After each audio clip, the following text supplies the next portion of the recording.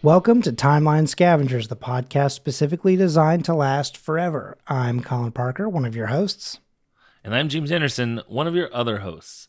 On this show, we're going through the MCU in historical order, scene by scene, or day by day, until the end of time.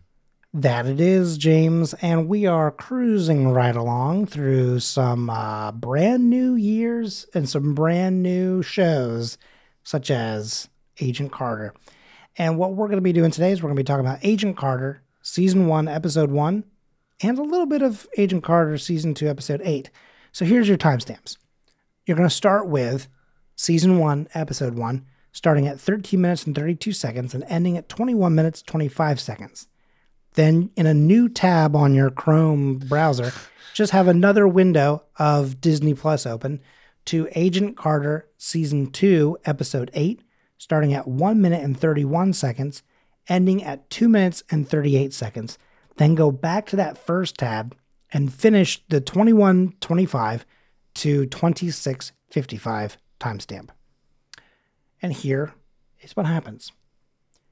Agent Carter is back at SSR. She sees Daniel Sousa working on the Howard Stark case, and she talks him up while looking over his shoulder, feeding him very light misinformation to make him question his line of thinking, so he'll waste time searching other avenues. She finds out from him that they found someone who's fencing some of Stark's tech, and they're going after them. Carter pretends to bring coffee into the conference room, which she's technically not allowed into for this meeting, but uses their inability to see her as an agent against them to not only stick around long enough to get all the info that she needs, but also to play on their insecurities of not being able to speak to a woman about her health and about women's health issues, to give them the slip and leave the office and get a head start. At La Martinique, Spider Raymond meets with a mute man named Brannis and is buying something quite deadly from the stolen wares of Stark's basement.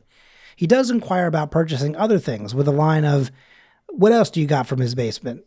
A-bombs, ray guns, Jane Russell's number?" He laughs, but Brannis does not. When he sees that that's it, he hands over the cash and is now the owner of a nitramine bomb. Brannis exits as Carter, undercover, steps into the club. She sneaks around and tricks her way into Spider's office, but not before getting partially photographed by a club photographer. She goes into his office and begins to use the power of seduction to have him let his guard down, and he kind of does half the job for her as he forces a kiss on her, but her Sweet Dreams lipstick knocks him out. She breaks into the safe and gets the bomb. She calls Jarvis, who tells her how to defuse it, along with some very witty back and forth that we'll all come to love from this duo. Now, here's where we have that time split, right? For Jarvis, the conversation ends as he greets his wife, who has just returned home, and he talks to her about who he was on the phone with, and she learns for the first time about Peggy Carter. Jarvis remarks, "She's not like the others. I think he actually respects her." And then, as he turns on Benny Goodman, he promises his wife that Peggy Carter will not disrupt their lives. Meanwhile, Peggy sneaks her way out of La Martinique as the rest of the SSR boys arrive. As she is slinking out, the original nitramine buyer shows up and kills Spider, just in time for the SSR boys to find the murder scene and emptied safe. They seal all the exits, but it is too late. Finally, Peggy gets home to her roommate, Colleen, and while she disarms the bomb in the bathroom, the man from the club sneaks in and murders her roommate. The two fight. Carter burns the man's hand and sends him through the window, but when she looks out to see him below, he is gone. She then mourns the loss of her friend. And that is a season wrap on Colleen. Colleen, we hardly knew ye. Mm-hmm. You were mostly sick and feverish all the time we knew you. Well, I'll tell you this, though. Her headache's gone. In the end, it wasn't the TV. That's true. That's true. Hey, she was TBD, to be dead. Oh, there you go. So that's the scene. Yeah. There wasn't a lot to research here. Sure. So to me, it's really just, this is the scene.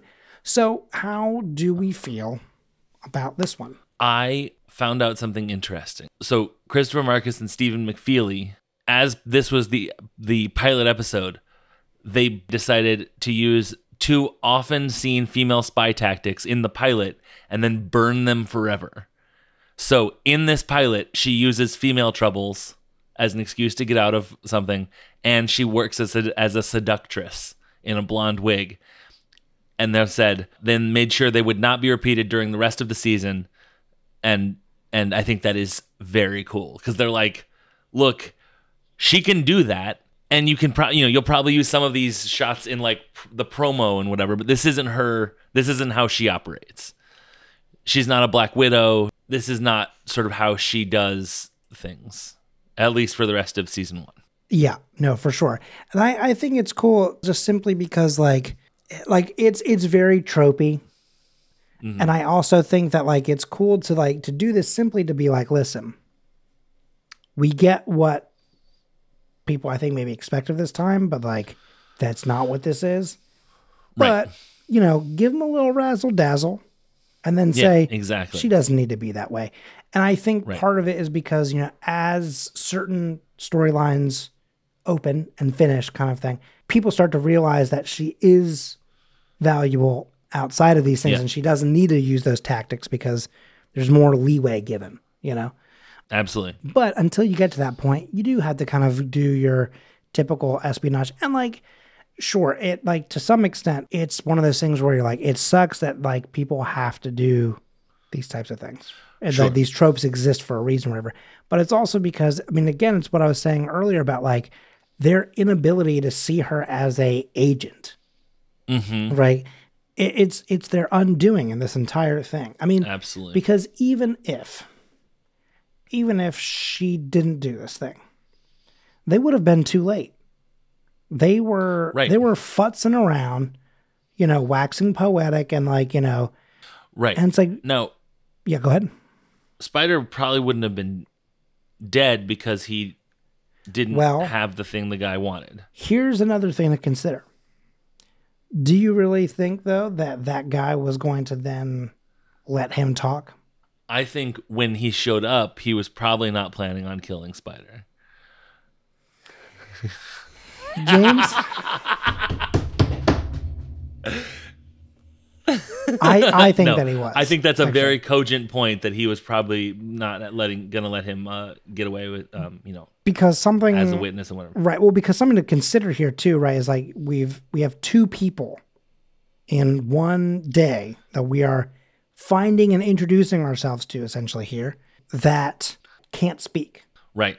But I also think, and now granted, it might be that when he walks in, when we cut back to the scene and see him in the office, it's that they've already gotten through the exposition, if you will, of, hey, sorry, I'm just now waking up. Oh, this is crazy. You're not going to believe it. Someone stole it from me. And then they cut to this part where he already has the gun out. Right? Right. I kind of feel like he walked in kind of like getting ready to be like, hey, I'm actually not going to buy it. You're actually just going to give it to me. You know what I mean? That's sort of how I was expecting it to go. That makes sense to me. Of also a little bit of something that we've talked about off air, Blade Trinity, where he's like, if I show you this, they'll kill me. And he's like, motherfucker, I'll kill you. Right? Like, it's like, it doesn't matter. Like, whether you do this or not, I'm going to kill you. Right? Like, you're going to be dead. So just get me the thing and let's get it over with. Right. So I feel like that's sort of how that goes. It's cool because it's not like a Marvel situation that I'm talking about specifically here. But I think a lot of TV shows, because of pilots and the way things work, not every show does a very good job of starting off what the entire season's arc is going to be. Like a lot of the times your first episode is let's meet the characters. Right. And then we'll start the problems. Right. Right. This is like 27 minutes in basically by the end of this scene. And we've already met two characters that are clearly going to be an issue. And I think the thing about them being, mute is also like a fascinating challenge for these people. For sure. I mean, the characters of the SSR, literally you have these no joke here, silent assassins. Right. And because people can't speak to them or hold a conversation with them, there's like no information to go off of.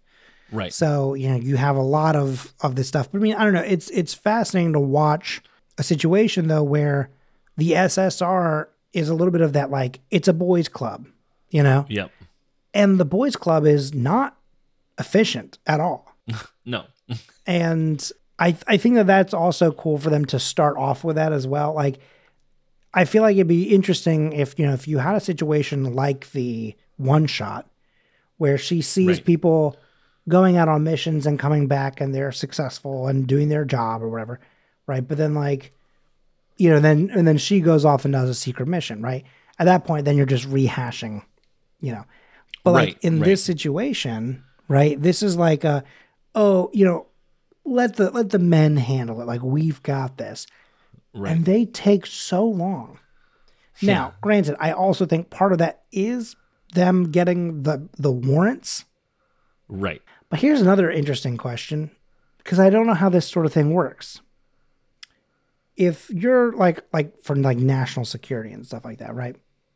Okay.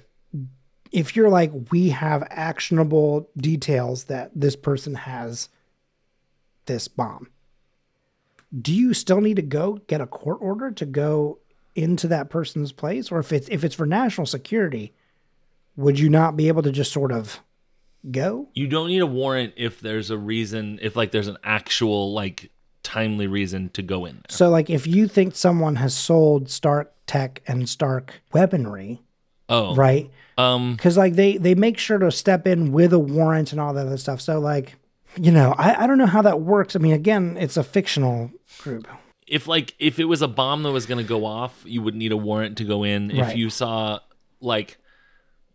them like moving the nitramine from one car to the other, like you wouldn't need a warrant. But like because they need to go in and presumably have him open the safe, that is a warrant sort of deal. That makes sense. think. That's fair. I think. Okay, I can get behind that concept, because I was like, you know, this is like an interesting territory for me as well, where, you know, also at the end of the day, like, this is a fictional organization. They're not police, but they're not Right. the FBI either, you know, which I Right. think is very much like still a very domestic force.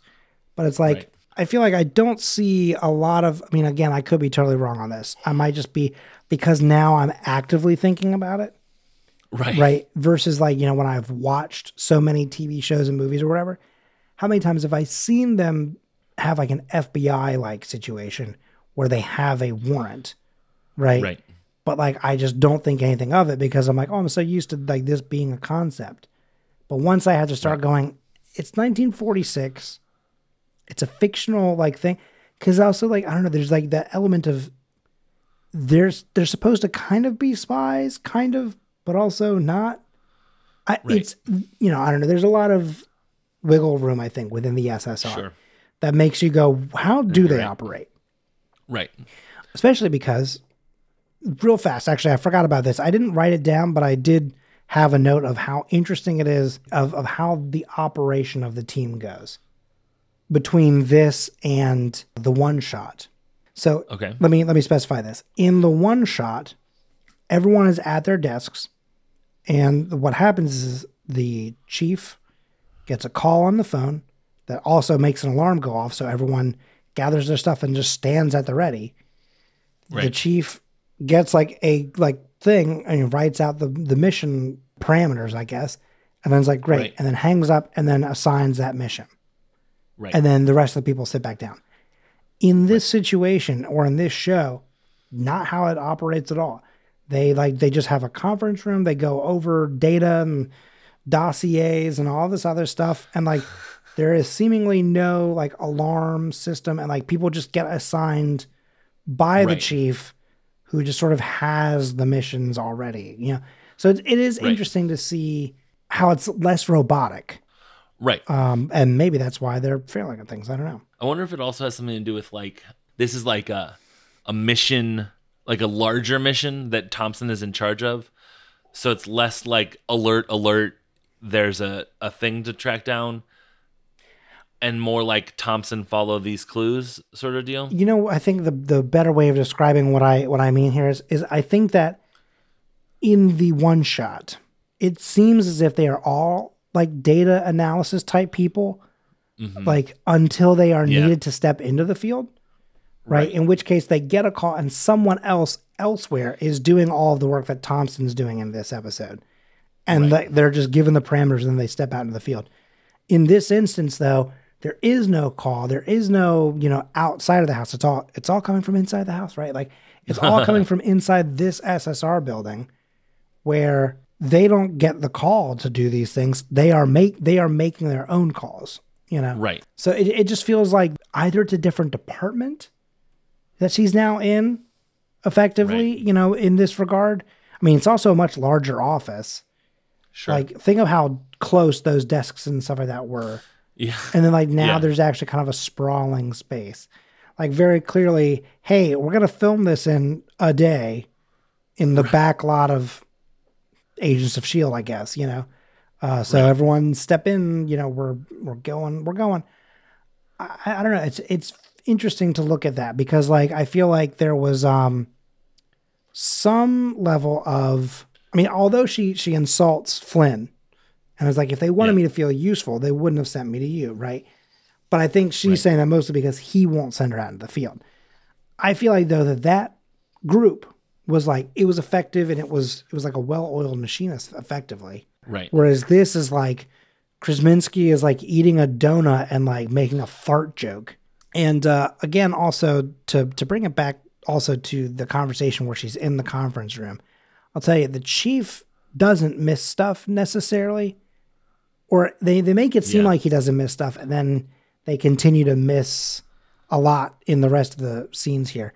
But it's, she's doing this thing where she's like, oh, they don't see me as an agent, so they won't even recognize that I'm in here. But without even turning to look at her, he's like, you grinding beans back there, Carter? It'd be better if you didn't say anything at all. It's a very Phillips thing also. Mm-hmm. It's very much I recognize that you've been in this room for far too long. What the fuck's going on? But then also I love that after she's like, I wonder if I could leave. He's like, what, headache or what? And then she's like, ladies issues. And he's like, oh God, ugh, the human body, gross. Right. Yeah. And then after they leave and they're all like, ew, women's bodies, right? And they have that moment. Yeah. I like when they look at Krasinski and he goes, what's wrong? You got issues that need taken care of too? And he's like, he doesn't say out loud, what? No. But he gives that look of me? Oh. Me? No, yeah. Me. I'm fine. Because he's kind of laughing it off. Everyone else is like, oh, it's gross. And then Krasinski's laughing about it.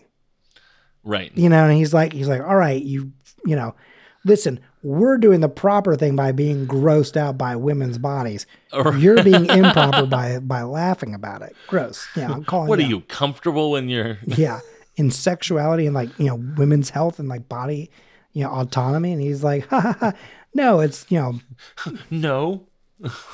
no, accidentally based Krasinski.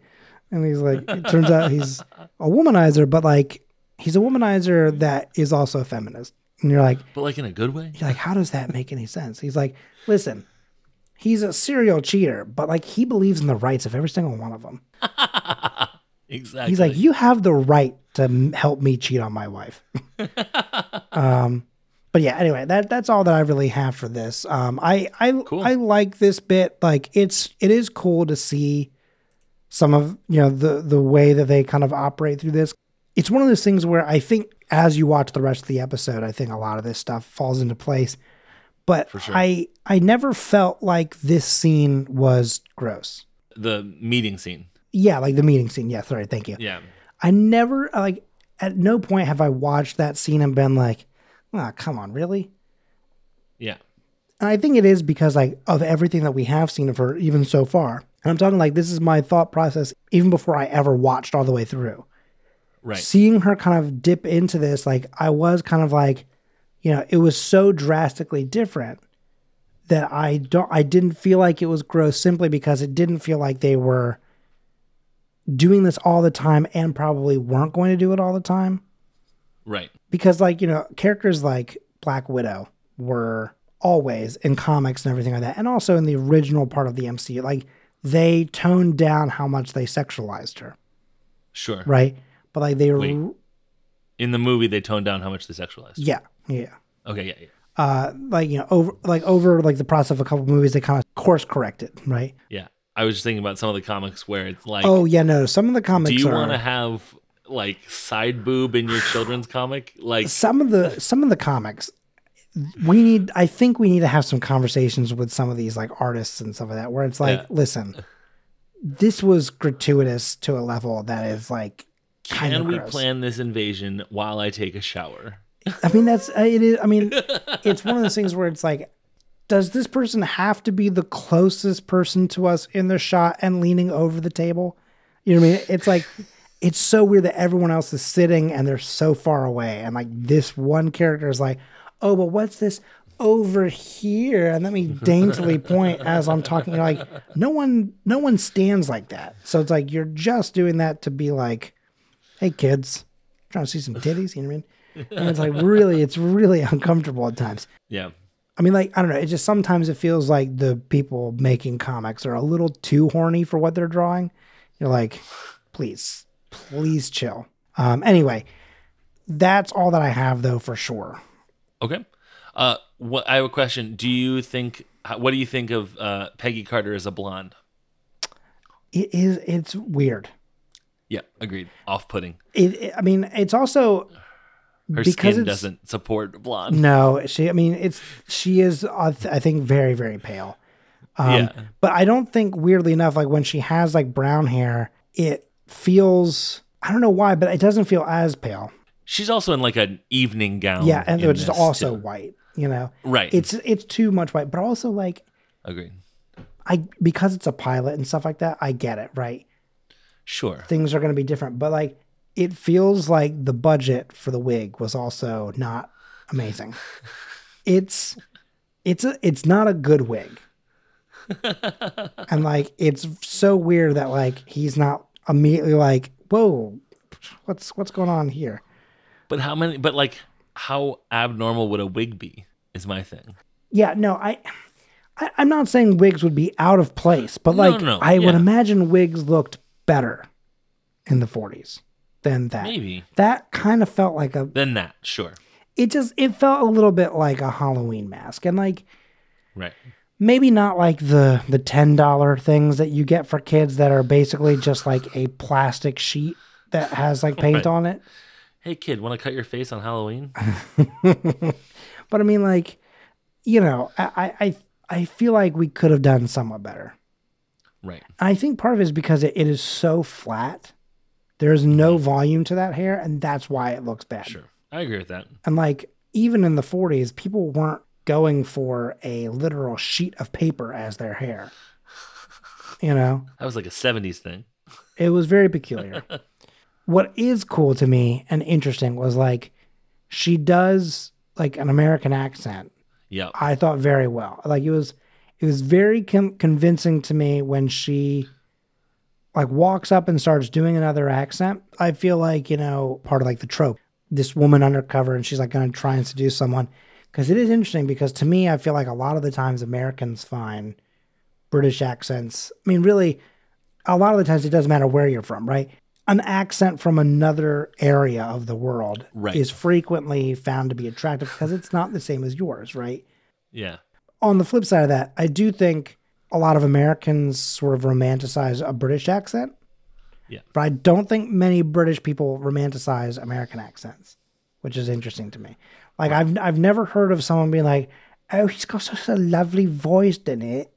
You know, and you're like, Yeah. they're talking about like, "Oh, have you heard Brad Pitt talk? You know, he's so sexy when he talks." Or like, no, I've never heard. Okay, maybe Brad Pitt's probably not a good example, but I've never heard anyone. But still, like, I mean, he's just Yeah. he's an attractive man. But I've Sure, never heard anyone sure. be like, "He's got such a handsome face and such a beautiful little accent," right? Like, no one's Right. being like, say Big Ben for me, right? Like, no one's doing that, right? Whereas, like, Right. Americans will be like, "Hey, say Tuesday, isn't it?" Right? Like, okay, Tuesday. okay, maybe not that, but they'll be like, they'll say something a little bit more like, "Oh, say schedule," and they'll be like, "Schedule," you know, and you're like, "Oh yeah, that's the stuff, baby," you know. I spelled laboratory wrong for so long because I thought it was laboratory. Mm-hmm. And like aluminium, I was like, there's one I too many in here. That's for sure. But yeah, no, I like, you know, it's just one of those things where like it's interesting, but also Yeah. it makes total sense because if they're going to talk to someone from the SSR and you say, yeah, a British lady came through, right? Yeah. They will go, huh, what British lady do we know? Right? Fascinating. The only one that we know within 100 miles is this one, right? And Peggy Carter's like, hello, hello. Right. Just thinking about jolly old England. Right. I mean, now granted, she could do like a different British accent. Because then Right. if they go like, was this her? And then they like say something, I'm sorry, I believe they wanted me to say something to you. It's like, no, she sounded a little bit more like, oi, bruv, what's going on then? What's all this then? I'm here to talk to Spider Raymond, which I also get. That's not very seductive. But like I don't know, it works very well. She does like almost like a classic femme fatale type Right. situation, and it works. Well, hey, I have one earphone left, and it's getting close to dying. So let me do some Avengers Ensemble. Absolutely, And then we'll get out of here. Yep. All right. Avengers Ensemble. So Spider Raymond is played by Andre Royo, who was in 2 episodes of Bob's Burgers, 1 episode of Key and Peele, 3 episodes of Fringe, 1 episode of Party Down, 2 episodes of Heroes, 52 episodes of The Wire, which is where I know him from, 2 episodes of Terminator, the Sarah Connor Chronicles, and he was in the Samuel L. Jackson movie version of Shaft. Leet Brannis is played by a guy named James Frain, who is in 1 episode of What We Do in the Shadows, 1 episode of the 2019 Twilight Zone, 9 episodes of Star Trek Discovery, 8 episodes of Orphan Black, 21 episodes of Gotham, 7 episodes of True Detective, 1 episode of Sleepy Hollow, 8 episodes of Grimm, 10 episodes of The Cape, which is a show I always forget existed. He was in Tron Legacy, 8 episodes of True Blood, 2 episodes of Flash Forward, 2 episodes of Fringe, 1 episode of Medium, 10 episodes of 24. He was in the, in my opinion, far underrated Ben Affleck movie Reindeer Games, and he was in 1 episode of Tales from the Crypt.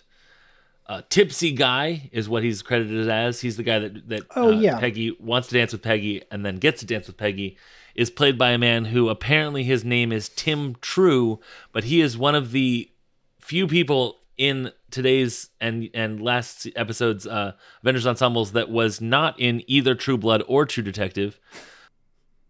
He was in 4 episodes of American Vandal, 2 episodes of Grimm, and 1 episode of Portlandia.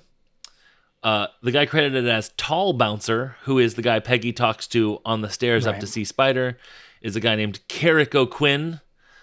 He was in 1 episode of American Horror Story. He was in the movie I Am Number 4, 1 episode of Better Off Ted, 1 episode of How I Met Your Mother, 1 episode of Chuck, 2 episodes of 24. He was in the movie The Master of Disguise with, what's his name? Dana Carvey. He was in 1 episode of The Tick, 1 episode of The Fugitive, and he was in the X-Files movie. The bartender that interrupts Spider and Peggy kissing is a guy named Johnny Marquess or Marquess or Marks. Probably Marquise. Marquess. Marquise, right? Sure, that's one way. Short bouncer that approaches Jack and all the SSR people is a guy named Jeffrey David Anderson. He was in 1 episode of Glow. Sasha Demidov is played by a guy named James Landry Hebert. Sasha Demidov, I think, is the name of the guy that it kills Colleen. I think he's the other. I think it's Leet Brannis and Sasha Demidov are the 2 people that don't speak in this. And it's Hebert because there's an accent over it. He was in the movie Once Upon a Time in Hollywood. He played Clem, who is one of Charles Manson's people. 2 episodes of Stranger Things, 3 episodes of Westworld. He was in Gangster Squad, Looper, and Super 8. Season 2, episode 8 of Agent Carter is called The Edge of Mystery. It aired on February 23rd, 2016. It was written by Brant Engelstein, who wrote 2 other episodes of Agent Carter, and Lindsay Allen, who wrote other episodes of stuff. We've met her. We talked about her by name in a recent episode that came out. I think she must have written an Agents of S.H.I.E.L.D. Episode that we talked about. It was directed by Metin Hussein, who directed 1 episode of American Gods, 3 episodes of Krypton, 7 episodes of Outlander, 1 other episode of Agent Carter, and 3 episodes of Merlin. And finally, Anna Jarvis is played by someone named Lottie Verbeek. She was in 7 episodes of The Blacklist and 8 episodes of Outlander. And it is my opinion that probably the director knew that she was cool on Outlander and hired her to be in this. but she was already way in this, so that doesn't make any sense. But as far as our timeline goes, that is it for Avengers Ensemble. Cool. Shall I take us out of here with a Patreon reference? Yes. Yeah, go for it. Okay. We have a Patreon that you can sign up for the Scavengers Network as a whole network. It is at patreon.com/the Scavengers Network. In it, you can get access to all sorts of bonus content. Everything from I once ranked all of the Marvel Cinematic Universe gag reels, which I just found out there's one for Doctor Strange 2 that I haven't gone over yet, that I haven't seen. There's also bonus episodes of shows like ours where we had Timeline Scavengers Annual number 1, 1931. We're recording Timeline Scavengers Annual number 2 later today. Oh, God, yeah. On October 17th, 2022. There's also like whole shows like Rude Boy Summer that Colin hosts, which is only available on Patreon. Also bonus, like writing stuff that Aaron has done, that I've done, videos that Mason has done, all sorts of stuff. Patreon.com/the Scavengers Network. $2 a month on up to $1 million is a tier that you can actually sign up for. Please feel free to spend your millions of dollars on us. That is patreon.com/the Scavengers Network. So that is going to do it for us for today. I'm excited to talk more about Agent Carter, Colin, but we need to go have a moment of silence for Colleen. So I'm going to go do that. Same. Thank you all for listening. As always, I am James Anderson. I'm Colin Parker. And as a final note, Werner Reinhardt is still in prison.